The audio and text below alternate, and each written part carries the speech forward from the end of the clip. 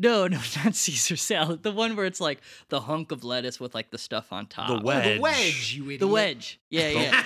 Remember, I was like, I've never had a wedge salad. Of course, he before. doesn't know what a wedge is called because he never had one, so you can't describe that it's just a fucking wedge. It's just a hunk of lettuce. It's not really a salad. You know? Anyways, we're making some, so they're making big strides, really growing up. Very exciting, dude. The policeman isn't there to create disorder. The policeman is there to preserve disorder. Gentlemen, get the thing straight once and for all. We clear the streets along his route, deploy our men, and create an impassable barrier. A gauntlet, if you will. He won't have a chance. I challenge you to a duel.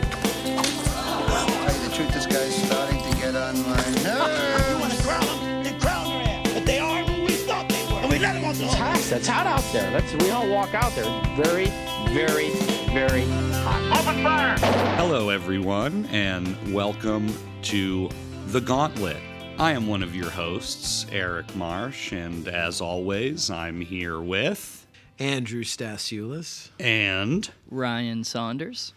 The Gauntlet is a weekly double feature podcast where one of the hosts picks a topic and the other two hosts pick movies in response to that topic. And we bring them here and run the gauntlet. Hell yeah. It's episode 19. The topic is autumn leaves. And wow, once again, I gotta say, delivered on our promises here, I think, because we've got two films that have autumn leaves in them. Yes, we do. And lots of them at that. And that's kind of, that was sort of like the bare minimum requirement, I think, of this topic was I want to see some leaves. I want to lean into fall. I'm a warm guy. I like chillier weather. So it's very exciting to me when the season begins to change. And of course it's quite beautiful as well. Mm-hmm. So let's get it started. Ryan, why don't you tell us what you brought to the table? Gladly. I am also a warm guy. I run hot, as I think a lot of the boys here on the Gauntlet do. So it is always welcome to join the autumn season. So I was searching around for different stuff, seeing what I could find in terms of trying to find stuff where leaves were quite present. Because I love the way leaves look on celluloid. One of my first initial ideas was Trouble with Harry, simply to share the anecdote about Hitchcock gluing leaves onto trees because when they arrived in the New England area they were filming, the leaves had already begun to fall. What a psycho. No pun intended. Psycho alert. So anyways, I went a little bit of a different direction. I instead kind of looked at what I would call an urban autumn film, one that sort of communicates that chill and that kind of comforting autumnal chill you feel in a big city, while also getting a little couple glances at some leaves. So I picked the 1987 film An Autumn's Tale by Hong Kong filmmaker Mabel Cheung. The film stars Chow Yun-fat in a wonderfully charming performance as Samuel Pang, and it also stars Cherry Chung in a radiant performance as Jennifer, who is a student who is on her way from Hong Kong to start school in America. And initially, part of her journey is she's going to meet up with her boyfriend, Vincent. But not only is Vincent too busy to pick her up from the airport, by the time she finally does encounter Vincent, he's got another girl in his arms. She's devastated, and as she's hunkering down, living in the same flat with Chow Yun-fat, a sort of quiet romance starts to develop between the two of them. And without, getting too far ahead of ourselves, I will say this is a film, much like the other film in this episode, that is a romance with nary a single kiss between the two lovebirds on screen. And what we see in An Autumn's Tale is a beautiful, tender romance that is sort of developing over time but never explicitly addressed between the two leads. I guess I'll leave it at that because I do want to talk about how this romance develops and sort of where we end up in the film more on a beat by beat basis.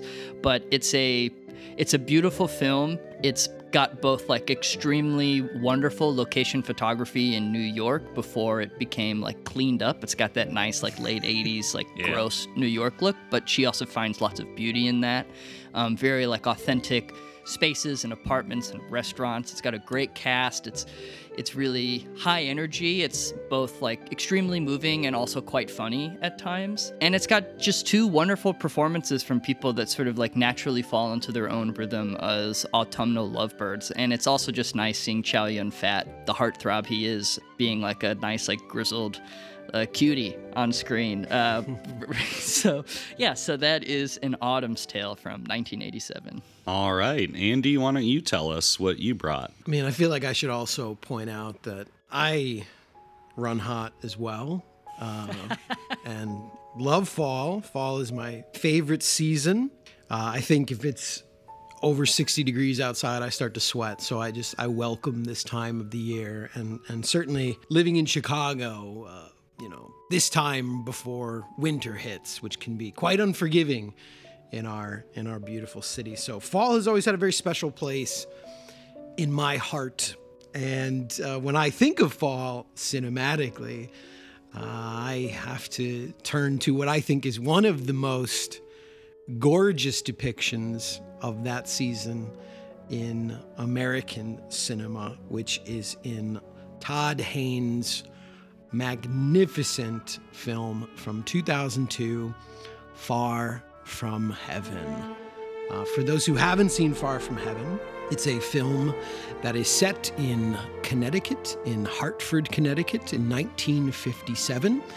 Julianne Moore plays Kathy Whitaker, this very classic kind of idealized American housewife who very dramatically one day discovers that her picturesque and seemingly perfect husband, Frank Whitaker, played by Dennis Quaid, is actually struggling with his closeted homosexuality. In a very dramatic moment, she finds him in the arms of another man, and her seemingly wonderful, envied, respected home life begins to crumble. The facade of this perfect family begins to crumble with this discovery. And as she grapples with the implications of what this means for her children, for her life, she seeks solace and comfort in a new friend played by Dennis Haysbert, who plays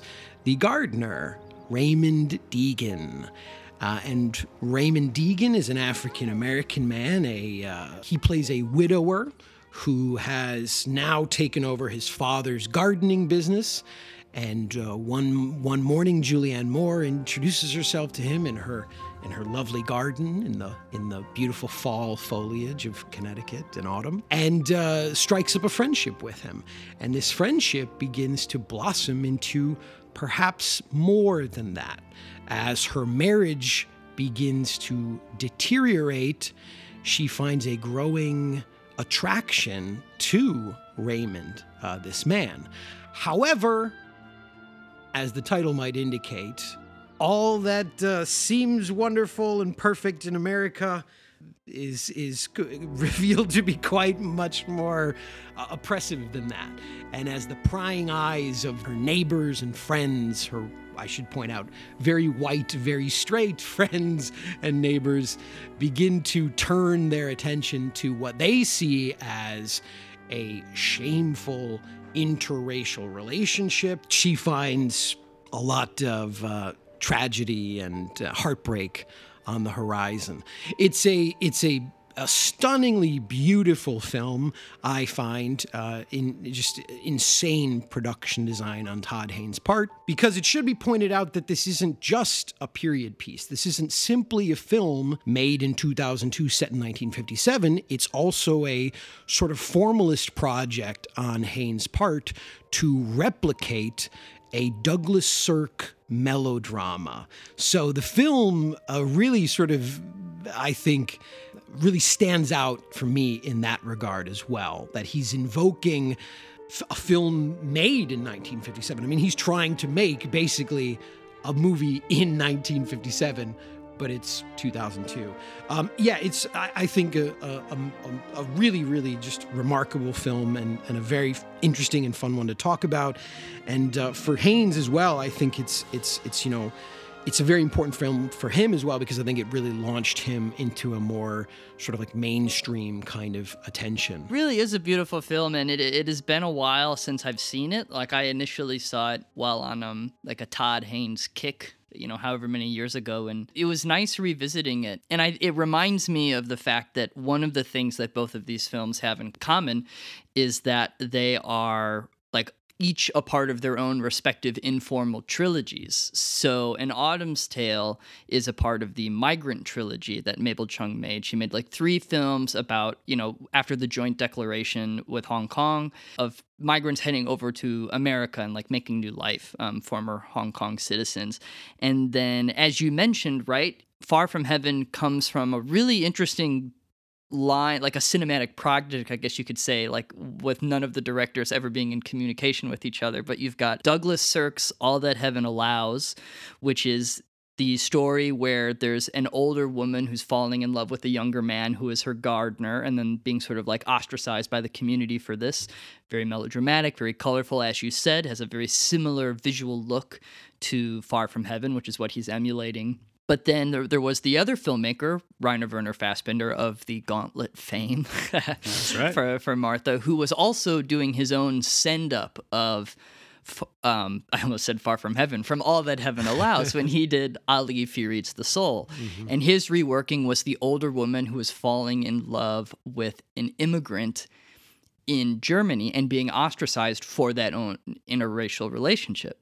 So then here comes Todd Haynes colliding both of those films together using the formal approach of Sirk, the race element from the Fassbinder film, and then also injecting his own perspective on queerness, which is like absent from the Fassbinder film, while, it's also clearly Fassbinder is a huge influence on him as a queer filmmaker. To me, Far From Heaven, it's just the genesis of that film is so unique because I can't think of any other trilogy of films that are out there that are just riffing on each other so lovingly and in such wildly different ways. Yeah, this week was very emotional in a variety of ways. And I was thinking about, right, what is it about autumn that, attracts certain kinds of stories or filmmakers? And I mean, I guess it's fairly obvious. It's kind of a dramatic visual kind of setting, right? Like it's a very dramatic thing for the leaves and weather to change and trees to go bare, And after this double feature, like, I didn't know whether I was ready to fall in love or watch my family disintegrate, So I did think it was maybe both at the same time. Well, right, yeah, or both at the same time. But yeah, it was interesting to me again. Yeah, just how dramatic, in a sense, what's happening. Like autumn in these films is a time of revelation and a time of tumult. So that was interesting, just thinking about that commonality. Yeah, I today as I was like reflecting on both of the films before we all joined here, I was thinking, again of fall as really a transitional season, right? It's the passage from summer to winter, and in both of these films, I mean, that's sort of what we're witnessing. Also, on that same note, this idea of transition from one form of existence to another, from one country to another, from one city to another, from one idea of love to another. So I think, again, Ryan, you said this blessed pairing, and yeah, both of these films, when put back to back for me, were again 2 stories of transition. And for I guess one group, it seems to be a very positive transition, and for another, it's a much more maybe bittersweet form of transition. Yeah, it turns out that heaven doesn't allow much. No. Hartford, Connecticut seems to be as far from fucking heaven as you could possibly get. Yeah, and I guess the obvious thing too, right, is that Far From Heaven goes to a significantly darker place than An Autumn's Tale, and as evidenced structurally by the fact that it does get into winter, right, which is also part of the the original Sirk film, where you've got the classic character having their low point in winter, looking out of the the home as a prison as people ride by in a winter sleigh or whatever, and you do get a little bit of that at towards the end of Far From Heaven, where it makes the transition, whereas An Autumn's Tale, strictly fall business, but it does get a little chilly, and I gotta say, I like the scarf representation, and I look forward to scarf weather. Yes. Scarf is very prominent in Far From Heaven. Plays a very pivotal role. Yeah, in both films, scarves are heavily featured. But I guess let's talk about, or I guess we can start with Far From Heaven, because I do want to, I'd seen it several times before, over the years, and I remember seeing it when, years and years ago and being totally blown away by it. And this time, I was blown away by it, but for completely different reasons. And I found that to be an interesting experience, because to me, it's almost less Circean than I remembered, and on purpose. It's more aggressive, it's more modernist. I mean, there are some key differences in what he's doing. And I think a lot of people, if they don't like this film, they criticize it for maybe, mixing up the story elements, but not doing anything new with Cirque or whatever. And I disagree with that, because when I watched it this time, and it's in the film, I couldn't help but thinking about it like modern art. Mm-hmm. And for a film that is talking, so much about surfaces and what's below, to me, when I look below, the surface of what's going on in this movie, I just see these lines and shapes and colors and compositions just in a painterly sense that just made me more emotional than the actual narrative, because I'd seen it before and engaged with the narrative. And so, God, this time I was just Ed Lockman, what's up, dude? This is insane, you know? And just really just taking in the images more than anything. I feel like the success of the film is definitely through all of its images, because even returning to it this time, one thing I struggled with and then eventually got over upon reflection was there are things about the film that I find at least a little too easy or a little too calculated, right? I think it does fall into certain traps of contemporary cinema of being this plus this equals this. But then as the film settled and was sinking in for me, it really is those images where all of the power comes in. And that is no easy feat, just in terms of the way he's arranged all of that and placed everyone there. Because the performances are really lovely. And then that coupled with the design choices and that the way just the film moves throughout those spaces and uses color to cause all these swells and frustrations and fears and agonies. Yeah, I think I would agree this time around for me. Yeah, I think any movie that you watch multiple times, I shouldn't say any, but, great movies that you rewatch, you discover new things, you connect with new things. And I would agree with you, Marsh, and I think, Ryan, you're sort of saying the same thing, but it was this time around when I found the heart of the film to be in that scene at the art gallery. Yeah. Where, so there's a scene, when Julianne Moore's character, she's sort of aspiring for a connection with the world that reaches beyond this kind of, very simple, picturesque idea of the nuclear family in America, right? She is interested in modern art, and she's described by her friends as liberal because she has sympathies for other people. She sees herself as a sort of progressive person, right? And so she wants to go to this modern art exhibition, and she, of course, invites her husband, Frank, but, he's got much bigger things on his mind, so he sort of declines. And he's not the son's football game, which is going on simultaneously that no one goes to. Right, because this is after, of course, that she's kind of discovered his, his secret that he's struggling with, or as he describes it, his problem, right? And she invites him to the art gallery, and he's just like, oh, I hate that stuff. I'm not into that stuff. And so he doesn't want to go. So she goes by herself, and while at the art gallery, bumps into Dennis Haysbert, Raymond, and they engage over art. And it's actually Raymond who offers his theory on modern art. And Marsh, how you put it is almost, exactly what he said.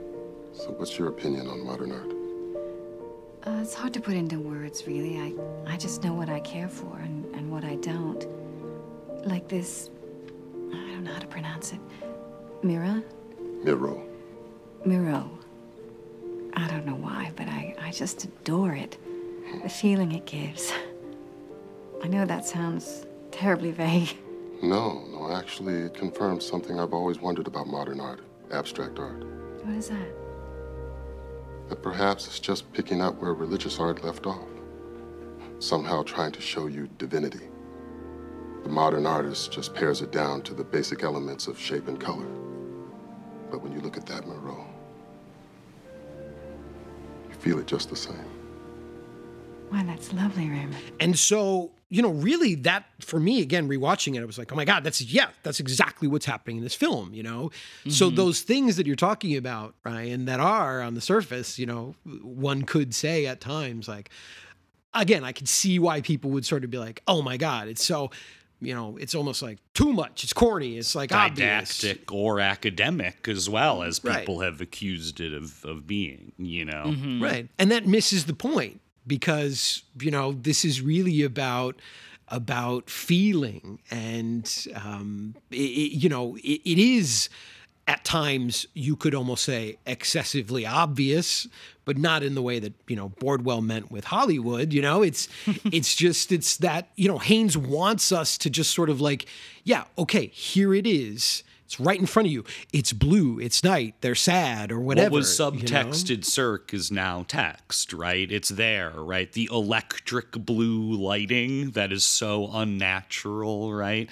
He's sort of, shoving all this in our face. And it made me think, like, it's a dollhouse, right? If you go back to Superstar, the Karen Carpenter story, like, he loves that shit. Playing with Barbies, like designing every room to every detail, you know? And I think what really also brought that, home for me was the very opening of the film, which is something that I'd really kind of, I guess, ignored before, not really noticed before. But like the very first images of the film are of like leaves, but leaves on a canvas, painted. And the film transitions this painted canvas of leaves into actual leaves. Then we get the cinematography of these autumn leaves, right?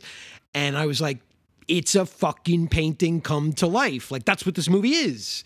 It's painting that's been brought to life. Like, we're going inside of this two-dimensional object on canvas. Like, imagine if we went inside this world and everything was moving around now. And that's why everything is so, you could say melodramatic, but also, and I don't mean this disparagingly, but, almost cartoonish. Yeah, it's so stilted at the beginning. That's another thing. Again, like, I think he's playing with dissonance in a really aggressive way, because it gets, like, less stilted over time, and specifically her.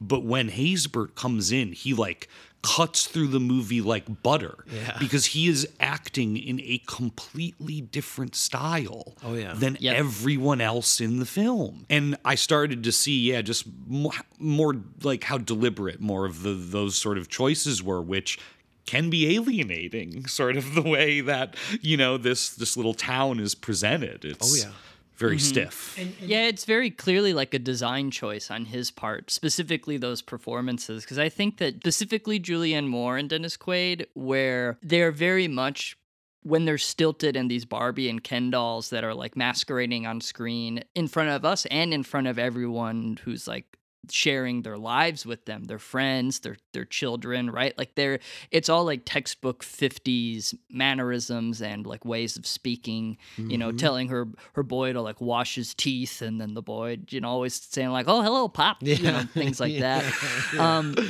But it's once reality starts invading the very intricately designed in a way, like they're painting their own lives. They're putting on this front, the 50s Americana.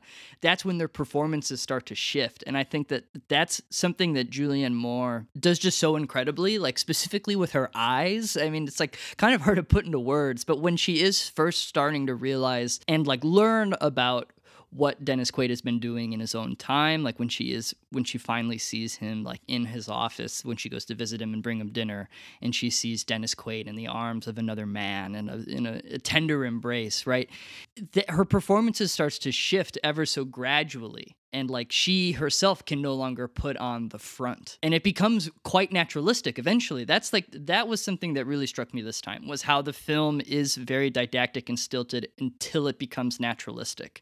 And like that transition is really strange, because then like that kind of is riffing also on the films that precede it too, because you've got Cirque, who is very much doing like a 50s melodrama in America as a German filmmaker. It's all heightened, it's all unrealistic. And then Fassbinder's doing the same thing, like with Brechtian acting styles and riffing on his own Brechtian theater experiences. Well, if you think about it, right, it's like, a lot is sort of made in the beginning, right, that they're not just any ordinary suburban couple. They're Mr. and Mrs. Magnatech. Oh, yeah. They are featured in the advertising of the television, TV company that he works for, because they're that picturesque. They are like from an advertisement. Mm-hmm. And then, right, it's like the whole film is like this thawing out of these sort of dolls to real people, right? Shit gets real. Yeah, and shit gets super real. And speaking of that, another thing that I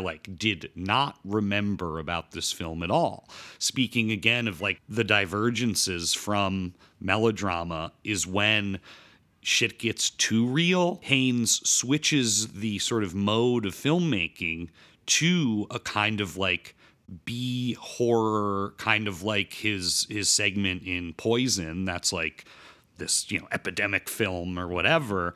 He sort of shifts into that mode. There's this great moment in the film when Dennis Haysbert grabs Julianne Moore's arm outside of the movie theater.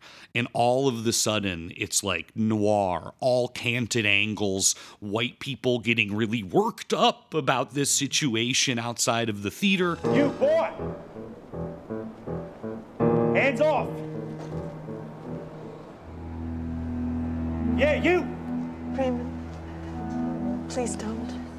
And it becomes a 50s science fiction film at that moment. And those formal digressions, I was like, oh shit. And it's like, again, to me, I'm like, yes, I've seen Poison. I know he likes, that sort of like raw, low budget 50s noir horror kind of thing. And so all of a sudden the movie turns into Invasion of the Body Snatchers for like 45 seconds. Oh, yeah. And then goes back into like graceful mode. Yeah. But wow, I was like, oh my God, yeah, it's like much more varied than I remembered. Really quickly, at the risk of making like an extremely obvious joke, during that sequence when he did grab her arm and everyone freaked out, I imagined myself as a bystander saying, don't worry, everybody, she's in good hands. Oh, God. He's the Allstate guy.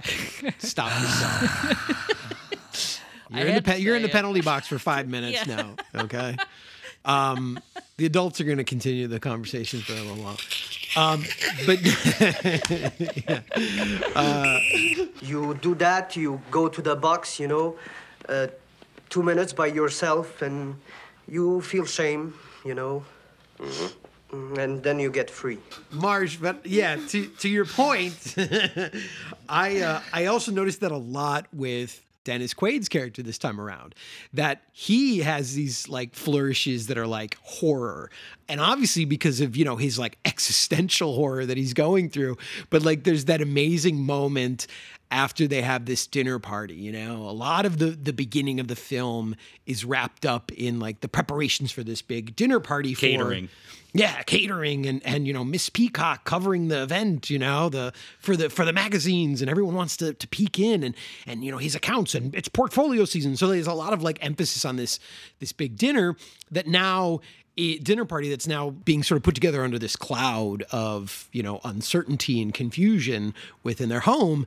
And, by this point, Dennis Quaid's character has begun heterosexual conversion therapy with Dr. Bowman. Yes. And so, he's really working really hard. He says to sort of like put his problems behind him and to be this, this masculine heterosexual man. And, he sort of embarrasses Julianne Moore at the party. He's very drunk. And he's, and the funny thing was, I wrote when they cut to him at a certain point, and he's just like sitting cross-legged on the couch, smoking and just like downing whiskey. I was like, he's soused. I was like, that was the only word I can come up with. And then Patricia Clarkson, who plays Eleanor, Kathy's best friend in the whole wide world, she takes Kathy aside and she goes, "Your husband I've never seen him so soused."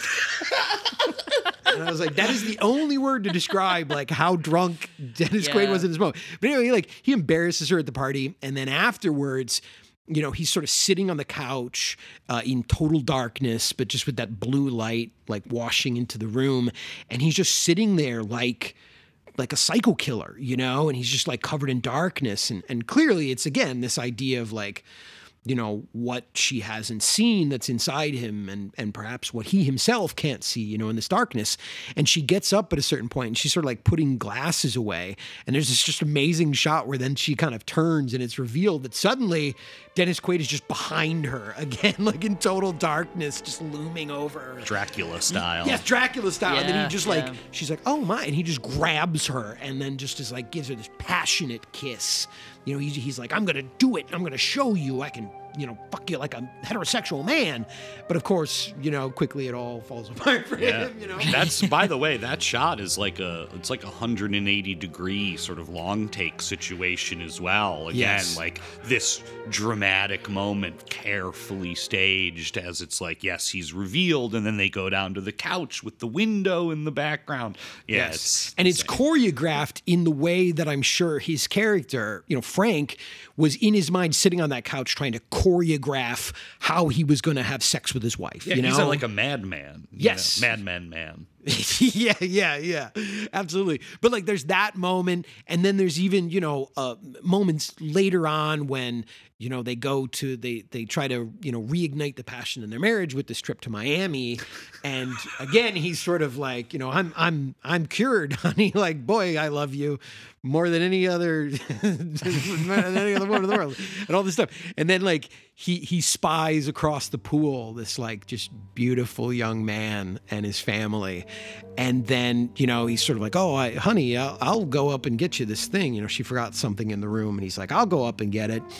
And he goes up, and then this other guy follows him upstairs. And again, the way Haynes is filming it's very like a psychosexual thriller at that point. Mm-hmm. It's not just this kind of melodrama anymore. It has some much sharper edge to it that you see in those moments. And even, with a scene later on, like you're saying, the young girl, Raymond's daughter, when she gets like beset upon by these stupid racist white boys who start like chasing her around, again, like Invasion of the Body Snatchers, she's running through the streets to try and get away from them. Like, yeah, it's like the melodrama's like breaking apart into horror, because like the melodrama can't deal with 50s racism, or whatever, at least, as the film is sort of positing, right? So it has to slide into another mode. Yeah, absolutely. It does feel like he's using specific modes that he feels are like only so far equipped to handle certain sequences, right? Like, and I think, Andy, you bringing up the Christmas scene when she does gift him like a group like of pamphlets for them to like, oh, pick where you want to go. You want to go to Costa Rica? Do you want to go to Miami, etc.? That sequence is such a great example of that range of performance, and both the range of performance and the modes of filmmaking that like distinctly separate the sequences in the film. So like with that scene, Dennis Quaid looks up at her and says something really corny about like, "I don't know, Stan is always raving about Miami." Oh, Frank, Miami would be a dream. Elle says it's just darling. Everything's pink. Oh, really? Maybe we ought to consider Bermuda. Oh, Frank, I do love you, darling. What a delight. What a nice treat this will be for the two of us. And think about that scene being so bright and colorful and Christmas, everything is sparkling. I mean, it's in a moment like that where it's extremely Circean. And then compare that to later in the film after the Miami trip when he comes home and just breaks down sobbing in front of her and the children. And Julianne Moore takes the kids upstairs, tells them to leave, and then she's speaking to him, and the first thing he says is that he's fallen in love. Mm-hmm. And his performance all of a sudden is unbearably real. It doesn't even resemble the character that he was playing at Christmas. Yeah. He breaks down crying, saying I didn't know that this is what it feels like. And I started crying when that was happening, and I wasn't expecting Dennis Quaid to rip my heart out like that, especially based on how the film had been progressing at that point. Yeah, it is such an ugly cry in that moment. I mean, it is I was squirming myself. I forgot rewatching this. I mean, I remember when it came out, and it was sort of I think a lot of people were like, damn, Dennis Quaid, who knew he had all this in him, But it was rewatching it again, I was... Obviously, Julianne Moore's amazing in this. Dennis Haysbert is a very underutilized talent. But for me, rewatching it this time around, the journey that Dennis Quaid goes on throughout this film, I think is one of the most incredible in a film full of incredible performances. But really, from the very beginning, when we're introduced to him, calling her up from the police station where he's been picked up for loitering, right? Yeah. And it's an amazing moment because, again, little details that I didn't notice, which was that she never actually looked at the police report. She just immediately threw the police report away without looking at it. What might she have avoided or headed off at the pass had she read the police report, when he's sort of trying to explain everything to her. And while he's in the car and he's been picked up, by the cops for loitering or whatever with another man. And he's just talking about how upset he is by the whole thing. He's like, boy, it's really put me in a foul state. That's the way he describes what's going on, And then she takes him home and he's so upset and she tucks him in bed like he's a baby, like she's one of the children. He's just thank you, honey. And she's treating him like a child and he acts like a child, this sort of overgrown child. But yes, in that moment when he breaks down and he's professing his love for another man and really realizes what it means and is obviously excited about this revelation that he's having, but also so mortified by what this means for, perhaps his career, but also his family and this, this life that he himself, when he was soused on the couch, says is all smoke and mirrors. When the smoke clears and the mirror shatters, yes, he becomes a real person. I was also thinking on that level of the phone call that he gives her later. When he calls her up, after he's we're getting a divorce, and he's now living with this other man, and just the way he's talking to her on the phone is it was the first time I felt like he was an actualized human, on the phone, when he's all right, just want to settle this, just get this all done with. And, there's no more of that kind of stilted language and boy, gee, it's very just, almost contemporary, the way that he's talking on that phone. It's completely stripped bare. It's just him saying hey, does Thursday at 3 work? Yeah. It's none of there's no front, there's nothing going on. It's immediately raw and too real. And in that moment, Haynes, ever the designer, has Quaid lit in a nice warm amber. Mm-hmm. And as it cuts back to Julianne Moore, who is just in some blue, cool, depressing boudoir, sort of image. Again, I'm just thinking, yes, this is it, right? It's he's now feeling the warmth, it's obvious, but it's true. And it's such a powerful moment. And I was thinking about this. I think, a lot of people have pointed out that obviously this is, Haynes sort of redoing Cirque and Fassbinder and inserting that explicitly queer element to it. And I was thinking, like, watching this film, like, wow, it really is, like, overall much more depressing than All That Heaven Allows, you know, except for Frank, Dennis Quaid. The most self-destructive character, right? The gay character is the only one who seems to be like anywhere near any kind of good place at the end of the film. So like to see him go through that journey and be like liberated by it, like Haynes underplays it, but I found it, this time around really to be the heart of the film. Yeah. Because the resolution of the Julianne Moore Dennis Haysbert romance is not even bittersweet. It's just kind of bitter. Mm-hmm. It doesn't have that note of grace that, Jane Wyman returning to Rock Hudson does, It's just, she's alone, he's alone, that's it. Yeah. Yeah, he's literally run out of town on the rail. Yeah. Like as he gets on the train and has to leave, and they have that very painful and very abrupt sort of goodbye at his house where she approaches him and is like, hey, my husband's gay and we're getting divorced, so I love you, let's run off together. And he's like, no, it's not gonna happen. Right. Like, I'm sorry. And then like it's like for her, fuck, you look at her and everything, and she's just now alone in this big dumb house with these kids who are clearly going to grow up and need a lot of therapy, Oh my God. That's another thing that I was like really honed in on, is to keep up their lifestyle, they are absent parents. They're bad parents. Oh yeah. And it is explicit at every turn of the film. They are horrible parents. Oh, yes. And the kids are like, as pointed out, like barely characters, but they are just getting berated, sent to their room, told to shut up. Yeah. All of Mind your mother. All of their issues are just, keep it to yourself. Yeah. And it is a very toxic home. Even when things are going, quote unquote, well, it's still, when one thing sort of like, kind of prefiguring that he would do Mildred Pierce, but it's got like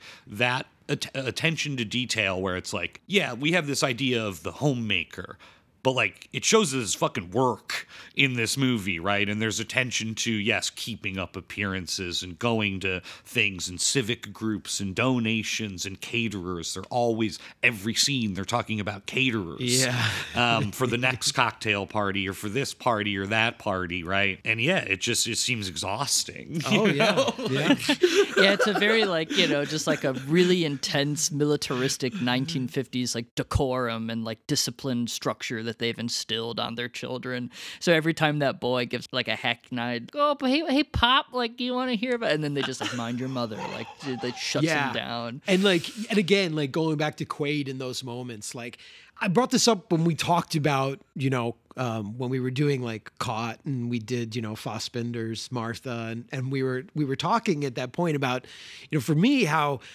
as I've gotten older, and the more Fassbinder I've watched in especially his more melodramatic films in this kind of vein, I've talked about, like, to me, the really black humor that I found in that. And I think we all sort of agreed that, Fassbinder is also like almost taking it into this kind of like absurd dark comedy. And rewatching this film this time around, I really picked up on that as well. Like I was like laughing at times with how over the top exactly that stuff that you're talking about was this time around to me, and how it is this indictment, of course, of Americana and the idea of the perfect American family, but taken to such an extreme level, like character turmoil. The way everyone suffers in this movie at times to me was funny. And I don't mean that in like I'm laughing at them. Like I do think that Haynes on a certain level is finding some again, like gallows humor in all of this. Whether it's Dennis Quaid sitting there and like having to listen to his son talk about a football game and just like shaking on a couch, like, I hate these people, I want out of this fucking place. But it's like, the caterers. And again, like Julianne Moore, like so many of her, at least in the beginning, these kind of like very vapid comments that she'll make about race or about gender or about like, oh, I'm just, just this like sort of housewife. And I like that the journey that Julianne Moore, like he has some funny details in there where Julianne Moore does start to realize that the intimacy that she's developed with her husband isn't organic or like healthy in any sense. Like that she doesn't realize that something is off and that it is so plastic. Like Andy, you had mentioned her like tucking Dennis Quaid into bed after picking him up from the police station and how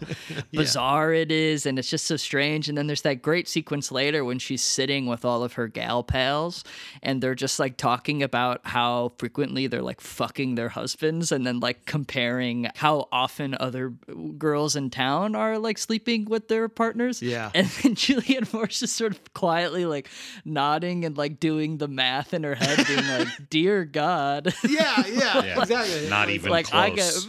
my stats don't resemble anything like this. No, not even the woman who's like, oh, once a week, maybe, once a month, and she's like, yeah, she's sitting there just like smiling. And again, you talk about her eyes, they go totally glassy. They go totally vacant, but with this like fake smile she has to plaster on of being polite, I mean, that whole scene is incredible too, because again, from the design standpoint, like that scene is introduced to us when all of them, these four women are standing outside again in that like burnt orange and bright red foliage of the autumn leaves, and they're all wearing red and just the color coordination of like, we're all on the same page. We're all the same person. We're all the same thing. And then, yes, they go inside and they start having this conversation about sex. And she just totally goes like just completely hollow in that moment. I mean, it's incredible. Yeah. I love their matching outfits as a crew because, again, it implies so much about, like these are the in colors of the season, right? So when they're at the art museum, they're all wearing shades of green as opposed to before when they were all wearing red. And they're always on the same page. Again, everything is so performative and rehearsed or planned. Yeah. That conformity taken to that level, again, of like surfaces and colors and forms and shapes. It's so, I mean, it's hilarious at times. Images like that. I mean, and there was a lot of like negative space and empty frames that he's also kind of like playing with, certain times where like, character exits linger on the flowers almost in kind of like an Ozu meditative way. But again, it's like we said, it's like it's a fashion show, but it's also a painting come to life, or both. Yeah. And again, right, when we talked about that, like the shit getting real, the performances becoming more naturalistic, it's also when the color drains from the film. Like in those final several scenes, like all of that color is gone. Yes, we've gone through winter and we're now sort of at the tail end of this, very obviously painful winter for Julianne Moore's character. But man, the town, comparing the images of the town from the start of the film to now the end of the film, it's just fucking gray.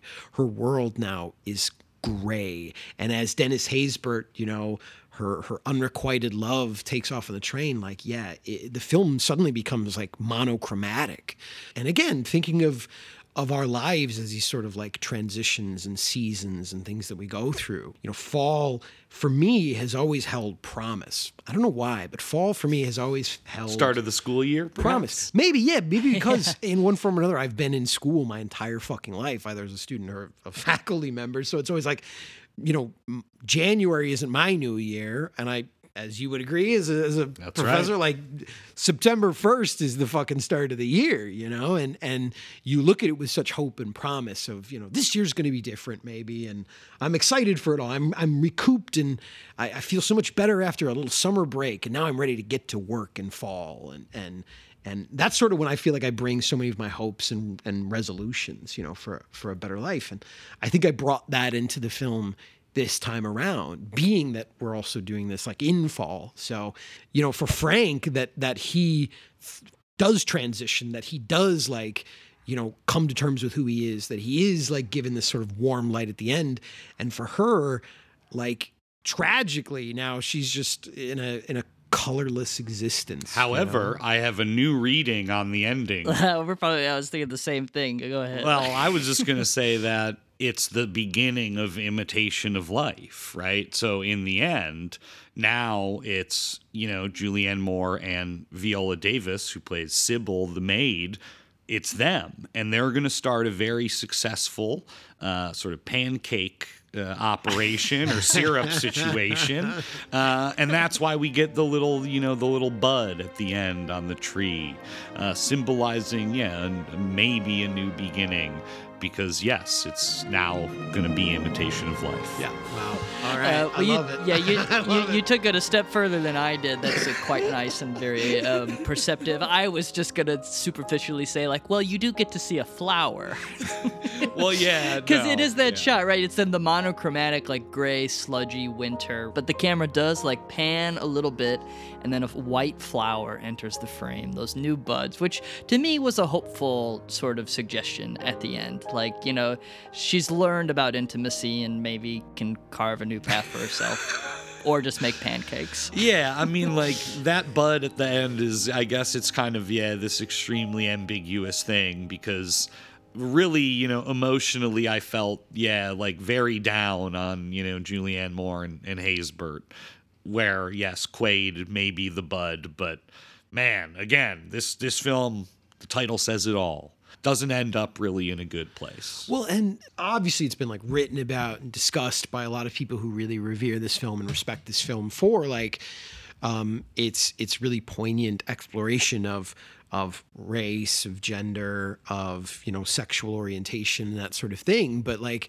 again, we haven't really discussed it, but like one of the like more painful aspects for Julianne Moore is that there's a sort of like hierarchy of prejudice that kind of also gets established by like small town America in the film where like, Frank, who has basically admitted and fully revealed to her that, he's homosexual and, there are people in the town who sort of look down upon that.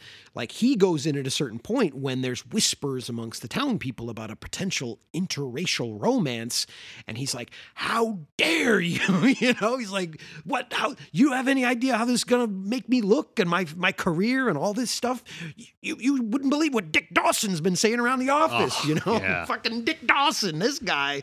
But it's like, he is able to sort of like go and be free, and he does like bye to this fucking family. See ya. I'm going to go like live my truth and I'm going to love it, and it's going to be great. But she is going to be forever tainted by the shitty people in this town. And it's also revealed not just the whites, like the pain that Dennis Haysbert runs into when even, his fellow... Yeah, he's seen as, like a race traitor as well within his own community, right? Because people are, like, throwing rocks through his windows. Yeah, and she's like, oh, I can't believe whites, these assholes. And he's like, it's not the whites throwing rocks through my window, Like, when they have that moment where he takes her to Egan's restaurant, this sort of basically, like... black restaurant in outside of the city, and he walks in and it's like immediately everyone in there, their eyes pop. And like a guy like grabs him by the arm at a certain point as they're like walking to their table. He's like, what the hell are you doing? I mean, it's like their sin is presented as like, which isn't even a sin because they haven't done anything, but just the very suggestion of it. Yep. Like sets everyone in the town ablaze with just absolute disgust or an inability to accept it. Like, okay, being gay is one thing, but this is absolutely outrageous, and like... Yeah, it's a classic case of, the left not being able to ally with each other. Look, we could have had in this film women's liberation, black liberation, queer liberation. We all could have done the damn thing, but instead... society was too powerful. Yeah.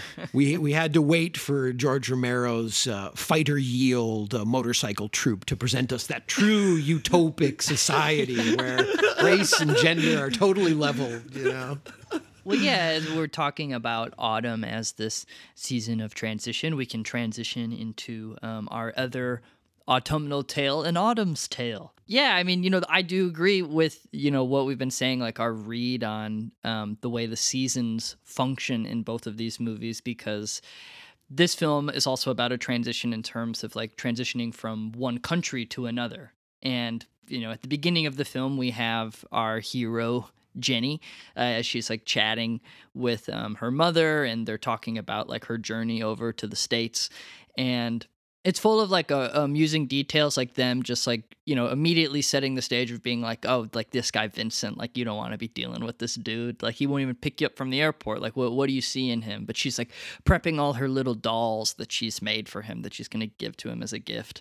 And then I love the like, just like the cultural transition gag of her like getting on a plane to America and her mother's like, oh, why don't you bring this barbecue duck on the plane? And she's like, I know it's going to be eating that. It's like, it's a 20-hour flight. You're going to be glad you have the barbecue duck. And then it's cut to her immediately, like just stuffing her face with it in the plane. Yeah, like, wolfing it down. Yeah, the idea of having barbecue duck on a 20-hour flight sounds really nice. Oh, hell yeah. But yeah, so she does, in that opening scene, or that opening sequence when she does arrive to America, she does meet Chow Yun-fat in an extremely comedic sequence where they sort of park illegally to pick her up in front of the airport, and in order to feign ignorance about the parking situation, they all imitate that they're speaking Japanese to like the airplane assistant, and then they like sort of cart her in and like bring her out to the car. Well, we should point out too, I don't think we've said explicitly that they're like related in a certain way, like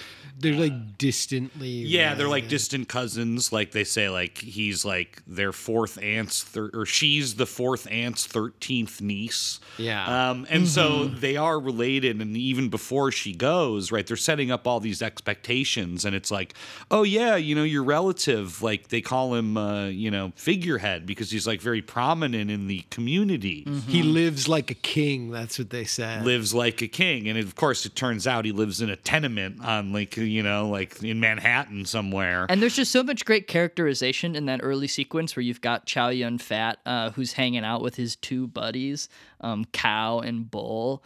And like we get his, ramshackle car where in order to sit inside of it, you need to hold the passenger seat door closed in order for like not to just like fall out of the car as they're driving around. And obviously, yeah, he's like an ex-sailor that runs around and gambles with his bros when he's not like, doing waiter jobs to survive, right? It is funny that they do that. There's that like sort of counterpoint of them saying like, oh, the streets are paved with gold in America. Wait till you see like figurehead, he lives like a king.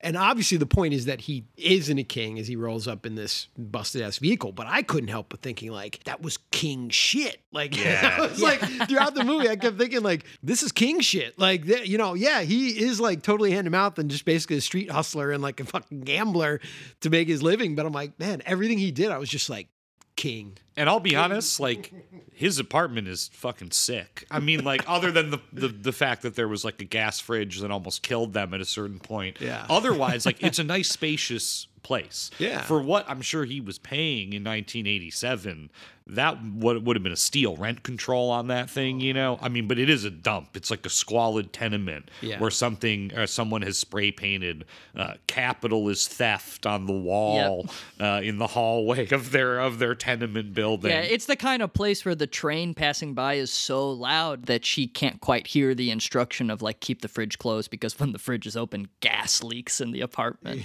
Yeah, this is also a Brooklyn Bridge film because they are right next to it, in the world outside and ostensibly inside. The train is like running 1 foot out their window basically. That's always like rumbling the entire place. And there's so much good like texture like that. I mean, this film is full of just like kick-ass guerrilla independent filmmaking from the 80s. Like they're just going around grimy New York. And amazing location work. Yeah. I mean, really, like for an outsider's, relatively speaking, sort of view of New York, which, reminded me of other like Hong Kong films I'd seen from the 80s where they have like sequences in New York City where they clearly were like, we're going to go shoot for a weekend in New York. And they try to like snatch up location shit. Like this was also from the perspective of like an outsider who is been living in New York. So the detail of these, weird little spots that she has found, to say like, okay, we got to shoot here. We got to shoot this, like I was like just really amazed by that, how impressive the locations were, in that you do have these bits that are like, yes, the idealized sort of vision of New York, especially for an immigrant, of like the Brooklyn Bridge and this and that, but then street level alley kind of shit, just well, there's no real alleys in New York City, but you know what I mean, like just that gritty sort of, the back streets and the little nooks and crannies of these little sort of godforsaken areas of New York City. Yeah, she gives so much personality to the spaces, and I would love to have had figurehead Chow Yun-fat sort of like spruce up apartments that I've lived in that I haven't loved. There's like a really fun sequence when he's like trying to make the space more homey for her, and he like converts the bathtub into a desk by having like a big like a platter of wood like over it that he then like makes a hinge and paints white. King shit. Then eventually king shit. He like has like a lovely painting that he sets up as like her new window. It's like, here, no, now you get this beautiful view of the Brooklyn Bridge. And I love that because that whole sequence, of like him kind of like helping turn her like house into a home, or whatever you want to call that sequence. She sort of asks him like, hey, you know where I can find a bookshelf? And he's like, fuck that, I'll build you a bookshelf. And she's like, well, someday when you have time. And the line, I loved it. He says, a real man doesn't say someday. He says today. Yeah, like, that's his mantra. Yeah, I love it. And that is quite a contrast to the other main man in her life, Jenny's boyfriend from Hong Kong, who has been living in the United States and going to college.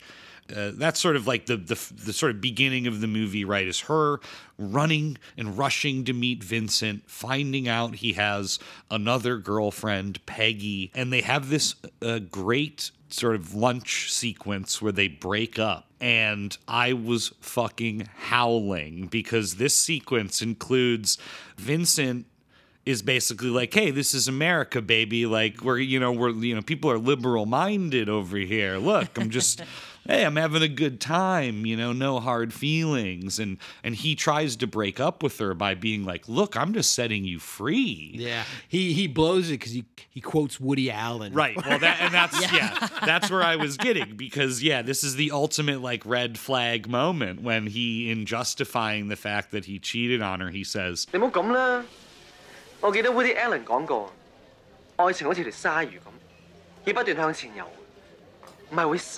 What should I say? Remember what Woody Allen said? A relationship is like a shark. And he like quotes Woody Allen further. And I was losing it. It like reminded me of Joanna Hogg's The Souvenir, when the guy at the beginning is meeting with the girl and he goes, yes, I like Powell and Pressburger. And you're just, this guy is bad news, Yeah, immediate red flag. Yeah. Hysterical sequence, because then throughout we've got Figurehead who is like acting as a waiter at this restaurant, and he's just sort of interjecting himself and fucking around and creating this uncomfortable tension for her. But it also, he's doubling as this like a really earnest protector in a way that I didn't find exhausting, that were like typically like a macho man or a dude is trying to position himself as like, oh, don't worry, honey, like I'll take care of everything, I'll take care of you.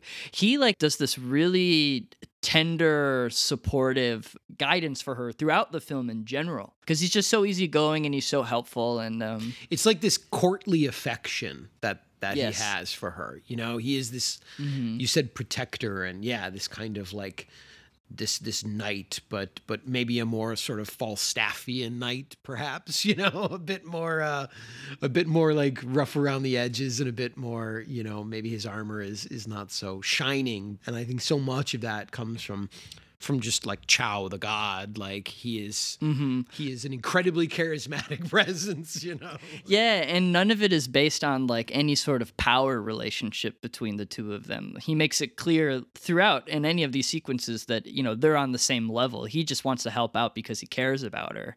It doesn't come from any sense of him having like a superior set of skills as a guy who's lived in America for longer than she has, or just being a man in general. He does have like this very immigrant American kind of like rugged individualist kind of vibe, because his whole thing is it's kind of like tough love. It's a courtly affection on the one hand, but he's also like, yeah, you do whatever. You got to do shit for yourself. You need to learn this or whatever. You're a strong, independent woman now. Yeah, exactly. Because once she's done with Vincent, he's trying to like convince her of her self-worth as he's sort of falling in love with her on the side, you know, and so is she to him. So much of this film really is, I wouldn't say it has like a plot that has any sort of goal, right? She's just kind of trying to make her way. And so it's like money becomes a problem with tuition because she's studying acting at university. And yeah, it's just him sort of like, you know, helping her through that, through her doing babysitting jobs on Long Island, which is where some of our finest autumn leaves come in. There are some nice, you know, sort of like, city park leaves and such throughout the film, but we do get a couple scenes out on Long Island, and it's even remarked upon in the film by Chow. He says, you know, late in the film, autumn on Long Island, pretty nice. Oh, yeah. So they go out there, and then there's, we could talk about her sort of life as a babysitter, which is like part of how she's trying to pay her way. And again, a testament to Chow's like absolute like S-tier charisma, because when Jenny first shows up to this home of a wealthy family, you know, she's sort of running late and she's a little bit behind on it, and the family's not too happy, and she gets introduced to the kid who is just this total spoiled rich fucking brat that wants her grapes peeled, you know, right away. Right away, she's just like, peel my grapes for me or whatever. And then like Chow, who is also sort of tagged along, you know, he just like goes in and completely fucking wins the girl over. And now the kid is just like, Chow turns the kid into also like, hey, be cool, kid. Like he does that little gag with the seeds, you know, where he throws a bunch of seeds in his mouth, chews them up and spits them out. And then the girl just starts like laughing uproariously. And now it's just like this perfect little happy little group that they have. And it's just fucking Chow, you know, like, I mean, I gotta say it. I'm, you know, I've had a lot of crushes on actors and you know, people we've had in this podcast that we've been discussing, but like, man, my absolute adoration of Chow Yun-fat like knows no bounds. And I will say that his charisma, I have it on good authority. Like, it is not just on screen. One of my first classes I ever took in college, my first film class, I've probably told you this, was a class on Hong Kong and Asian cinema. And my professor, her name was Patricia Brett Ahrens, she had taught at the University of Hong Kong for a while. And she was very well connected because it was a very small and very, you know, there was just a lot of, like, just everyone knew each other in that community, she said. And she told me that one night at a dinner party, she got to waltz with Chow Yun-fat. And she said he was a remarkable dancer and the most charming man she'd ever met. So it is like, I mean, this guy is for real. Oh, definitely. Yeah. I mean, he's like on record as being a man who like lives very like simply and within his means and donates the majority of his fortune to charity. Yeah. Salute to Chow. King shit, dude. Absolute king shit. We love Chow. He's certainly much more noble than the father of the girl that they are babysitting. And that is like a source of drama in the midst of the film, where Jenny is as she's standing in as a babysitter, the father that she's working for is also like running a restaurant, and he's like suggests maybe that she could start working there. And then it clearly, like, very quickly becomes a predatory situation where, you know, he's like inappropriately flirting and like touching her, and to the point where then like she is sort of like sent away by the mother, you know, because they're saying like this won't work out. But that does lead to another sequence where Chow does sort of sense that something is off, and he goes to check in on this restaurant that she says like, I'm going to start working at. And he's like, oh, like, I'll swing by, you know, like, don't worry about me. I won't make a big thing of it. And there's definitely like some class tension in that sequence, because here he arrives and, you know, he's struggling to figure out what he should get and everything like that. The owner like buys him a real fancy drink, and he tries to like drink it sophisticatedly, but then he's like later looking at the menu and just tells the waiter, you know, oh, just, you know, whatever you think is best. Something simple. Then he, Something he simple, right? And then he gets, so how does this look, sir? And it's just like ludicrously expensive, even by today's standards, of just like like this horribly fancy meal that he obviously can't afford. But he sticks with it. He doesn't make like a big stink about it. I was trying to do the math on that because I was like, this is 1987, and that's $150. I think it says like $150 on the check in 1987. So I'm like, what is a $150 dinner in today's standards, for the 1987 prices? And I was like, it's probably like a $300 dinner or some shit like that. Yeah. Oh my God, man. Yeah. $361.22. That's what I just found on a quick search. Fuck, man. What the hell? Yeah, and he's just stuck with that too. He's got to play it off, as you said, like, oh, cool. Like, oh, of course. Yeah. I'll take it. Then that doesn't even include the fancy cocktail he got. That's a pricey meal. Well, that's what you get at Big Panda Restaurant, Yeah. And that place too, right? There's a couple shots where it's like low angle showing you like the banner, and it's right, in like the cityscape right there. And so, yeah, it's supposed to be like this fancy place, but yeah, the guy's a big piece of shit. They call him like Dirty Old Man. Isn't that what they start calling him? They refer to him as the Dirty Old Man. And when Chow, of course, like discovers that this guy has potentially, through his ulterior motives and his, dirty old man, BS, fucked up Jenny's job, right? Because Jenny ends up getting her babysitting gig taken away because of this guy, right? Yeah, and her job at the restaurant. So then Chow, like, again, in this, like, protector mode, just decides to go fucking full hard-boiled on the guy. Yeah. And rolls up and just kicks the shit out of him in front of the restaurant, just, like, absolutely wails on the guy and beats his ass. But what I also was, like, amazed by was that after, like, Chow kicks the crap out of him, he's just like, okay, you're right. I feel sorry. I'm here. And he, like, gives her, like, money. And it's like, I feel so bad about what I did. I'm like, holy fuck, like, you didn't just call the cops? Like, Chow, you just, like, just fucked him up in front of the restaurant, and, like, knocked sense into him. Like, there's nothing that Chow can't do. My favorite part of the movie is when that guy, the dirty old man, when he like is approaching her in the backyard of his house, he says, "Have you ever been to Lincoln Center?" Yeah. Oh my God. Another awesome red flag in New York reference.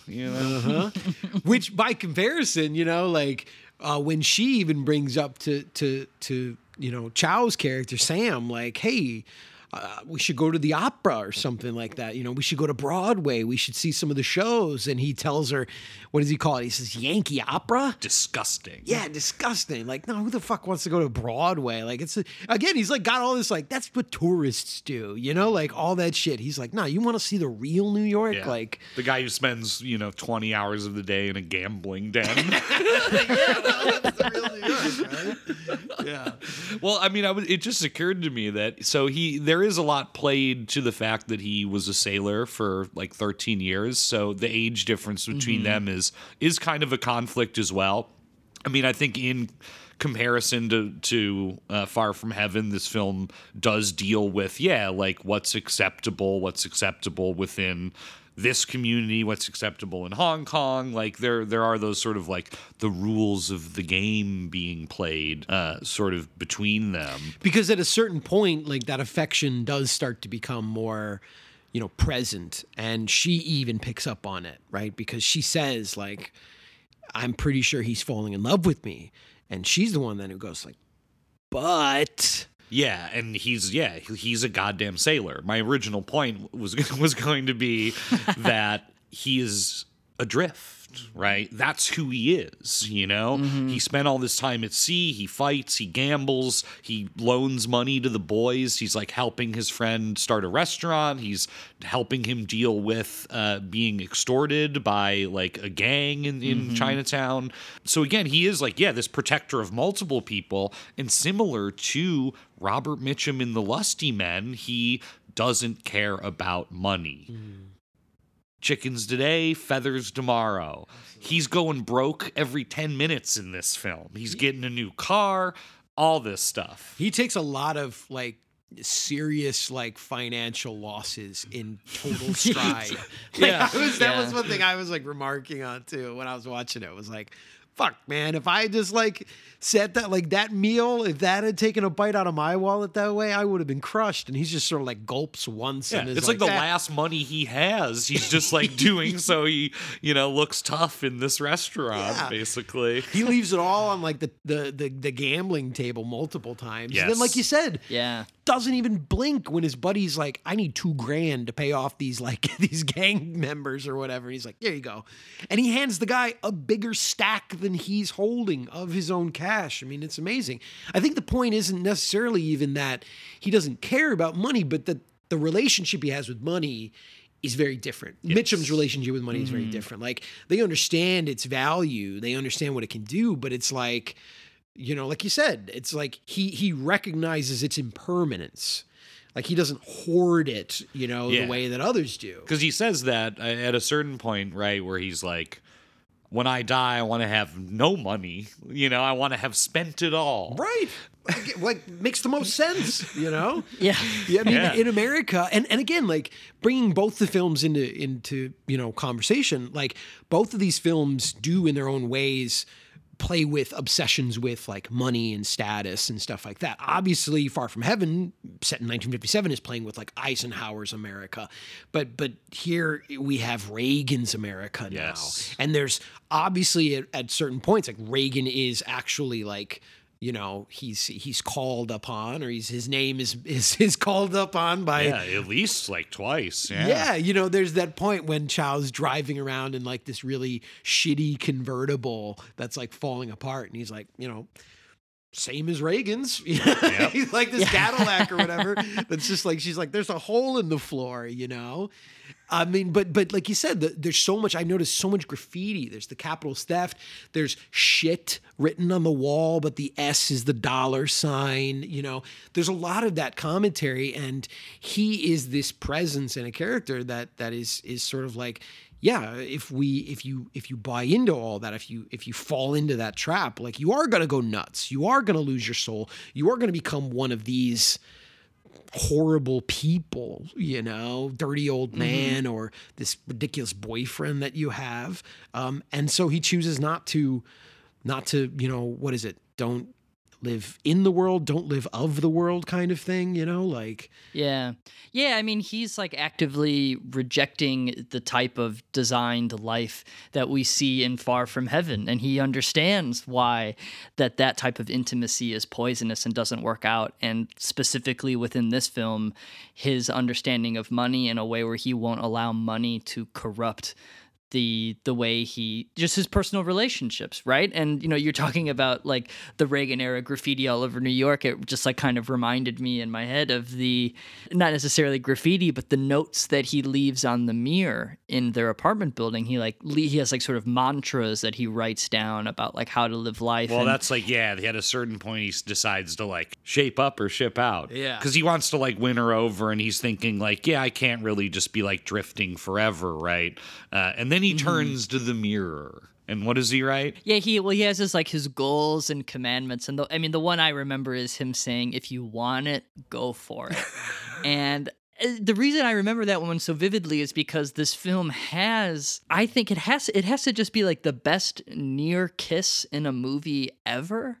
The scene where they're like home, drunk, yeah, they're like drunk and they come home from like having a lovely day out together, where it's just so clear, like it's like pure cinema love that's like lighting up between the two of them, and it's this wonderful long shot of the two of them just sitting next to each other and kind of. They're clearly like starting to get on each other's wavelengths. Their body movements are becoming more and more in sync. And there are probably 3 near kisses where like Chow is like going for it. And he does sort of like fail on his own mantra of if you want it, go for it. But it's also because Jennifer is like stuck herself in trying to figure out in this transition into America, into this new life, this idea she has on what her life should be and how she should live it.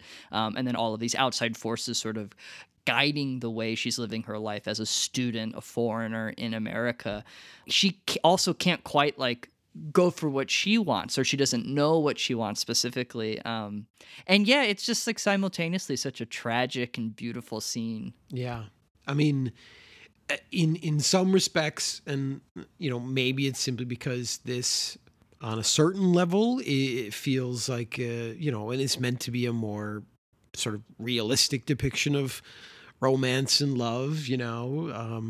It did at times like affect me, I think, a little bit more, because I think with Far From Heaven, you're playing with sometimes really big ideas of what love is, but here, you're really looking at just like two people who are like, oh, they should be together, It seems like just so much more, because the performances are more naturalistic and, just more human and less sort of like archetypal and grand as they are in Far From Heaven. In that scene, Ryan, that you're describing, like Chow's performance, I mean, really shows you the depth. I think he is totally misunderstood by people who only see him as this sort of like John Woo action, figure or something like that. I mean, he's an actor of like tremendous range, whether it's action or drama or comedy, or in this case, like,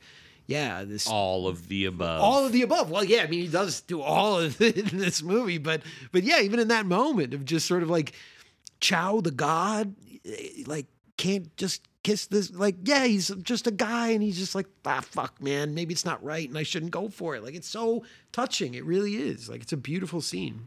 I want to point out too that what he writes on his mirror that Ryan alluded to earlier reminded me similarly of other declarations made by immigrants on this podcast, like in Police Beat. Oh, yeah. It's a very similar situation. And in this film, Chow wrote, it's like his 5 commandments, and they're like, quit gambling, quit drinking, quit smoking.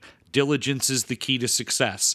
Get the green card, then the gold card. Wear shoes, wear socks, speak grammatical English. If you want it, go for it. Yes.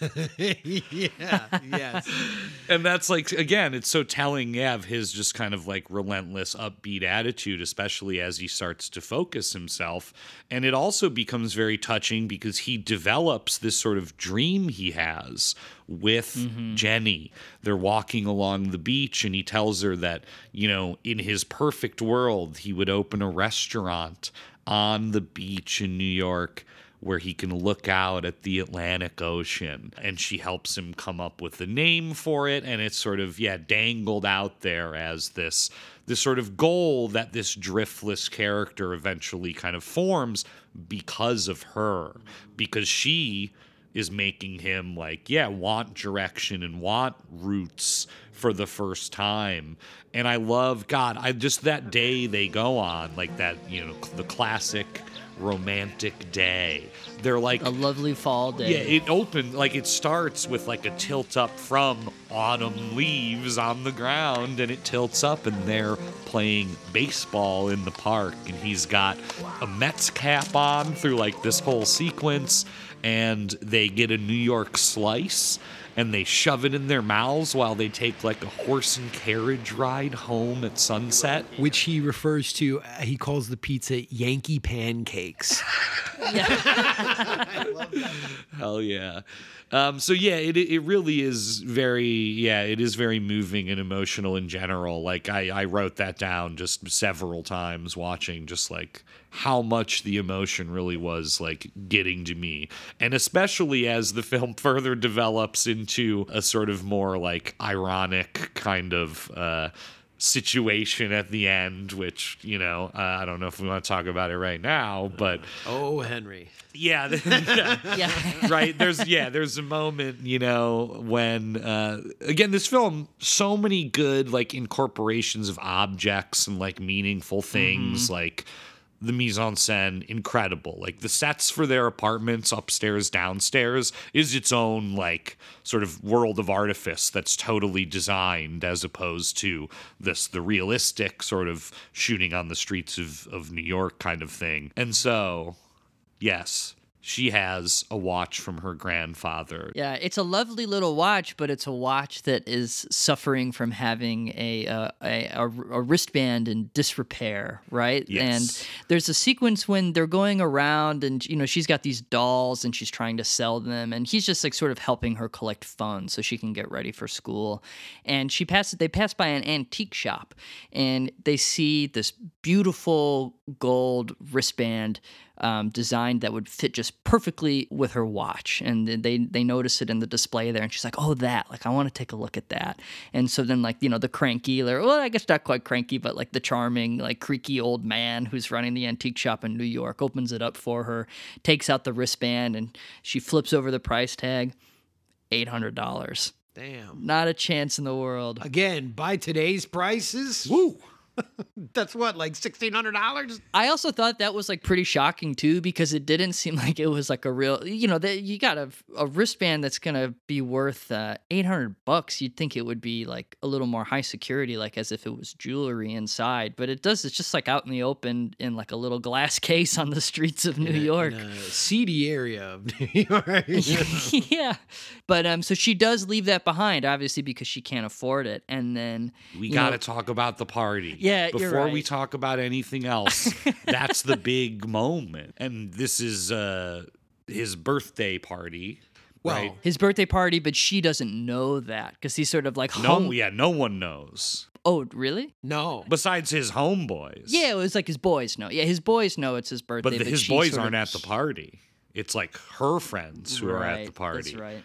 Yeah, he's just trying to throw a nice little party, They're trying to just have this little party. That's all it seems like to anyone at this particular moment, It's just this, hey, we're going to have a cool backyard party, Me and the boys cleaned up the backyard, and they invite her, you going to come to the party and everything. And they just have like a kick-ass fucking backyard party. God, it's awesome. People were going up to him at the grill and he's like, steak? And he's just putting steaks on people's plates. And I was like, this party rules, man. It's a huge buffet of like PBR and hamburgers. Oh, God. That party kicked ass.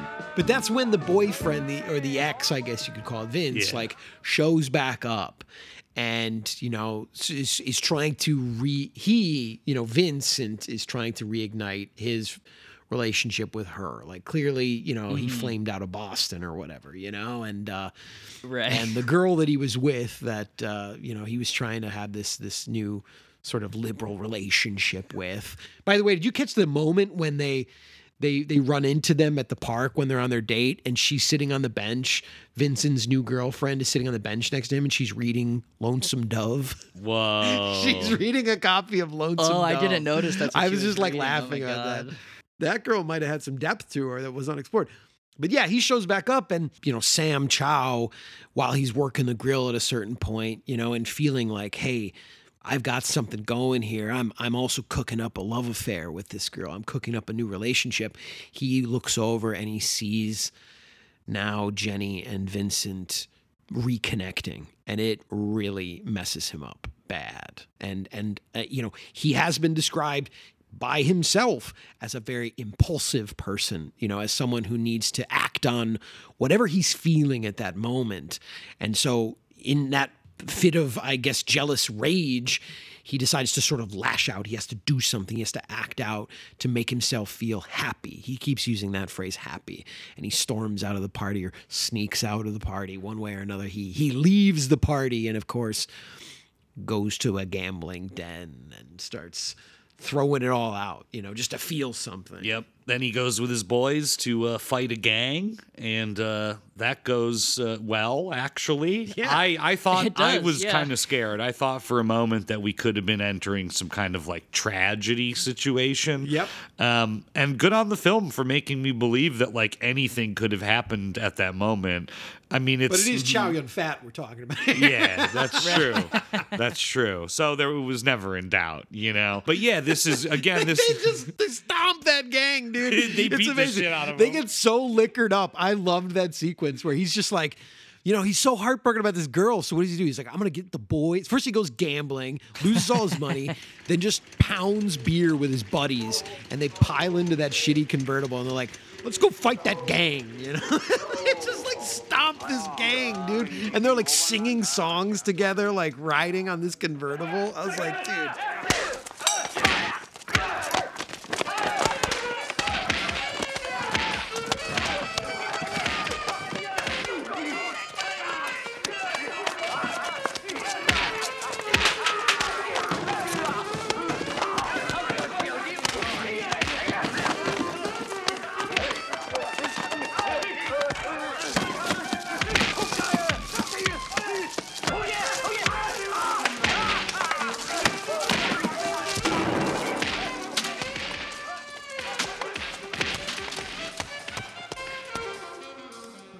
Yeah, and that's even after this extremely like tender moment as like the rowdy boys are pulling away from like the tenement building, and he's like seeing her and Vincent, and he keeps looking back, and it's this really wonderful like drawn out moment that just like blows time into the glances between them. It's awesome. And then they go and just beat the shit out of these guys. They fucking stomped him. It was awesome. Yeah, well, that is a really tragic moment because then she runs out into the street to go after him to stop him from going out gambling and getting rowdy with the guys. And he looks back, noticing a car that's approaching, and he clearly wishes he could have been down there with her and then like pull her away and embrace her. But instead, Vincent is the one who comes to the rescue and gets her out of the way of the approaching car. And then like Chow then sort of like sadly turns his head and faces the direction he's going with all the guys. It's the moment when you really also see how he's also a very self-destructive character, you know, because this is a moment of sabotage.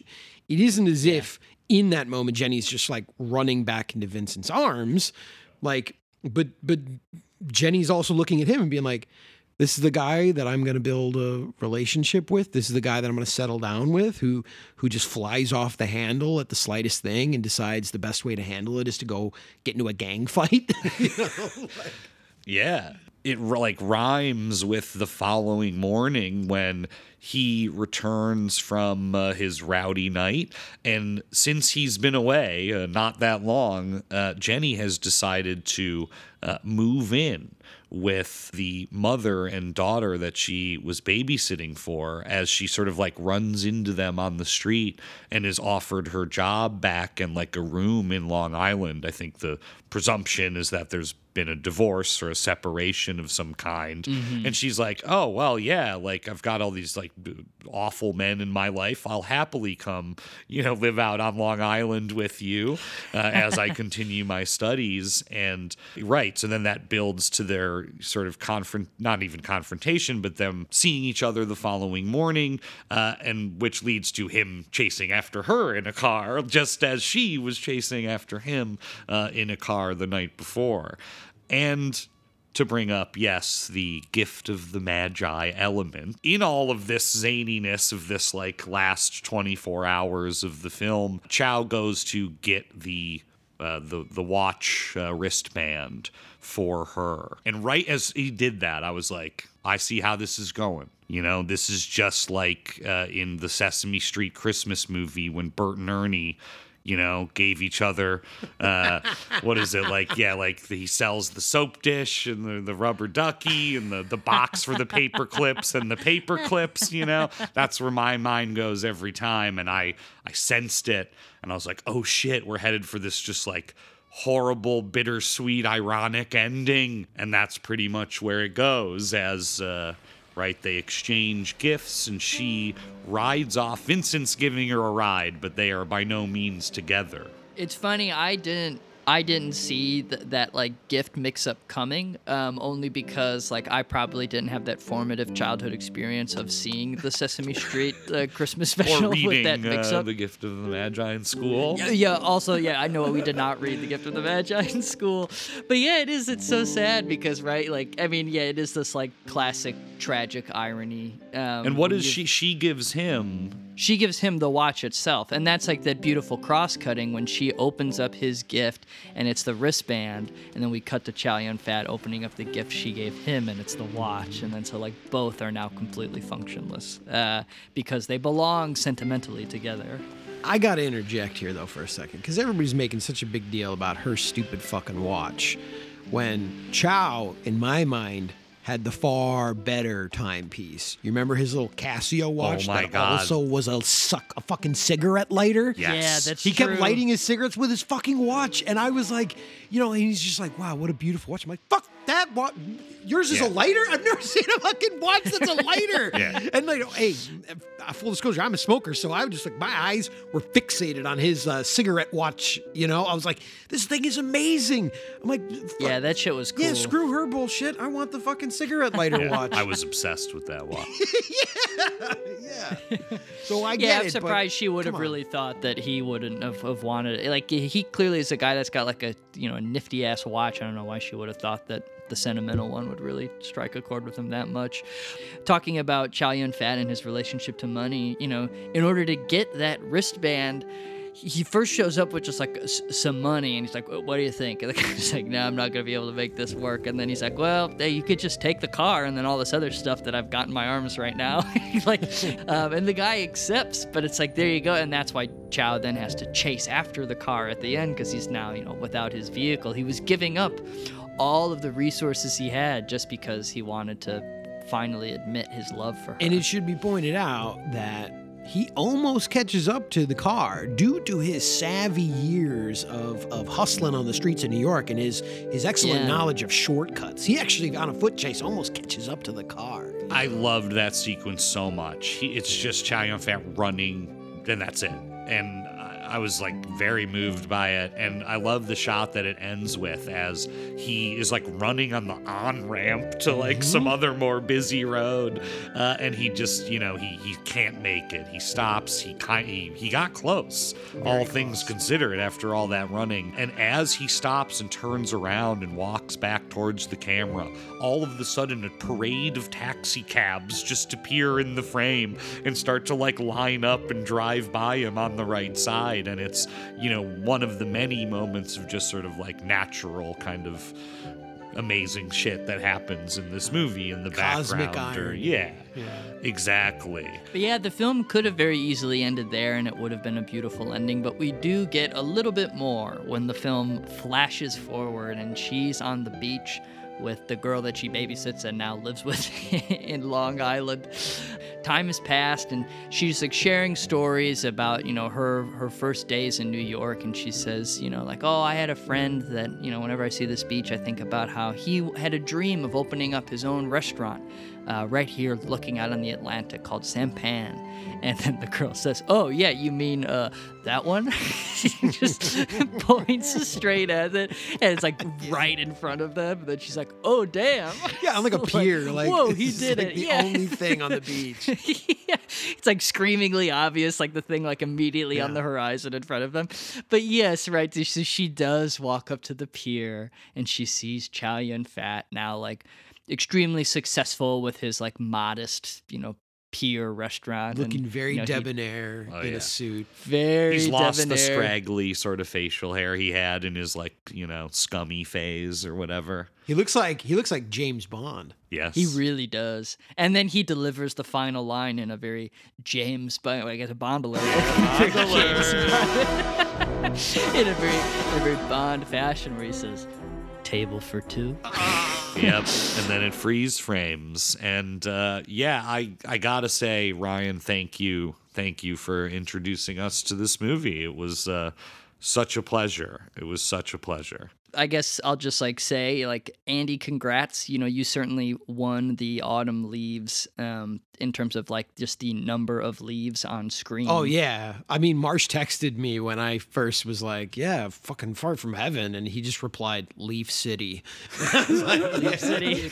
One of us I knew had to pick something that at least was Technicolor or simulated Technicolor, Autumn Leaves in New England. I think that's like key for the prompt. So I'm glad we had it. But yeah, Marsh, I mean, these are the films we picked. Do you have any other autumnal favorites? Well, I also want to congratulate you guys on, I realized I've thrown out 2 seasonal topics already in this very short run, right? I threw out summer and autumn, and I just want to say congrats to you for not picking Ozu or Romer, because you had options for both, and that would have maybe been just a fine and good thing to do, right? Good movies, but you've done the less obvious thing, and I appreciate that. And similarly, I want to do that for my pick. You know, I could certainly say something like An Autumn Afternoon, but what fun would that be? But Ryan, you spoiled my pick, and you had brought it up, you know, during the week. But I was going to say The Trouble with Harry, because the Hitchcock film from 1955, it's one of the Hitchcocks I saw most recently. I had never seen it until last year, and it is like Haynes's film, like deliriously artificial and playing with that foliage and those colors. It's about, a bunch of townsfolk in Vermont who find a dead body and they just have to deal with it. And it's a kind of, it's an offbeat Hitchcock. It's more comic than it is thrilling, but I found it to be, a really wonderful film. And it's, I love to just leave some for the road. I know guys like Ryan, they like to pound a whole director's filmography, but no, I'm getting older. I'm watching Trouble with Harry for the first time, and I like that. And it's got great sort of foliage stuff, as Ryan pointed out. Yeah, they brought in like fake leaf situation because it's Hitchcock. What else are you gonna do? So yeah, that would be one to look at if you're looking for that blend of autumn and artificiality that we here at the Gauntlet love so well. All right, this week it was my turn to pick, and next week it's Andy's turn to pick. So what are you throwing down?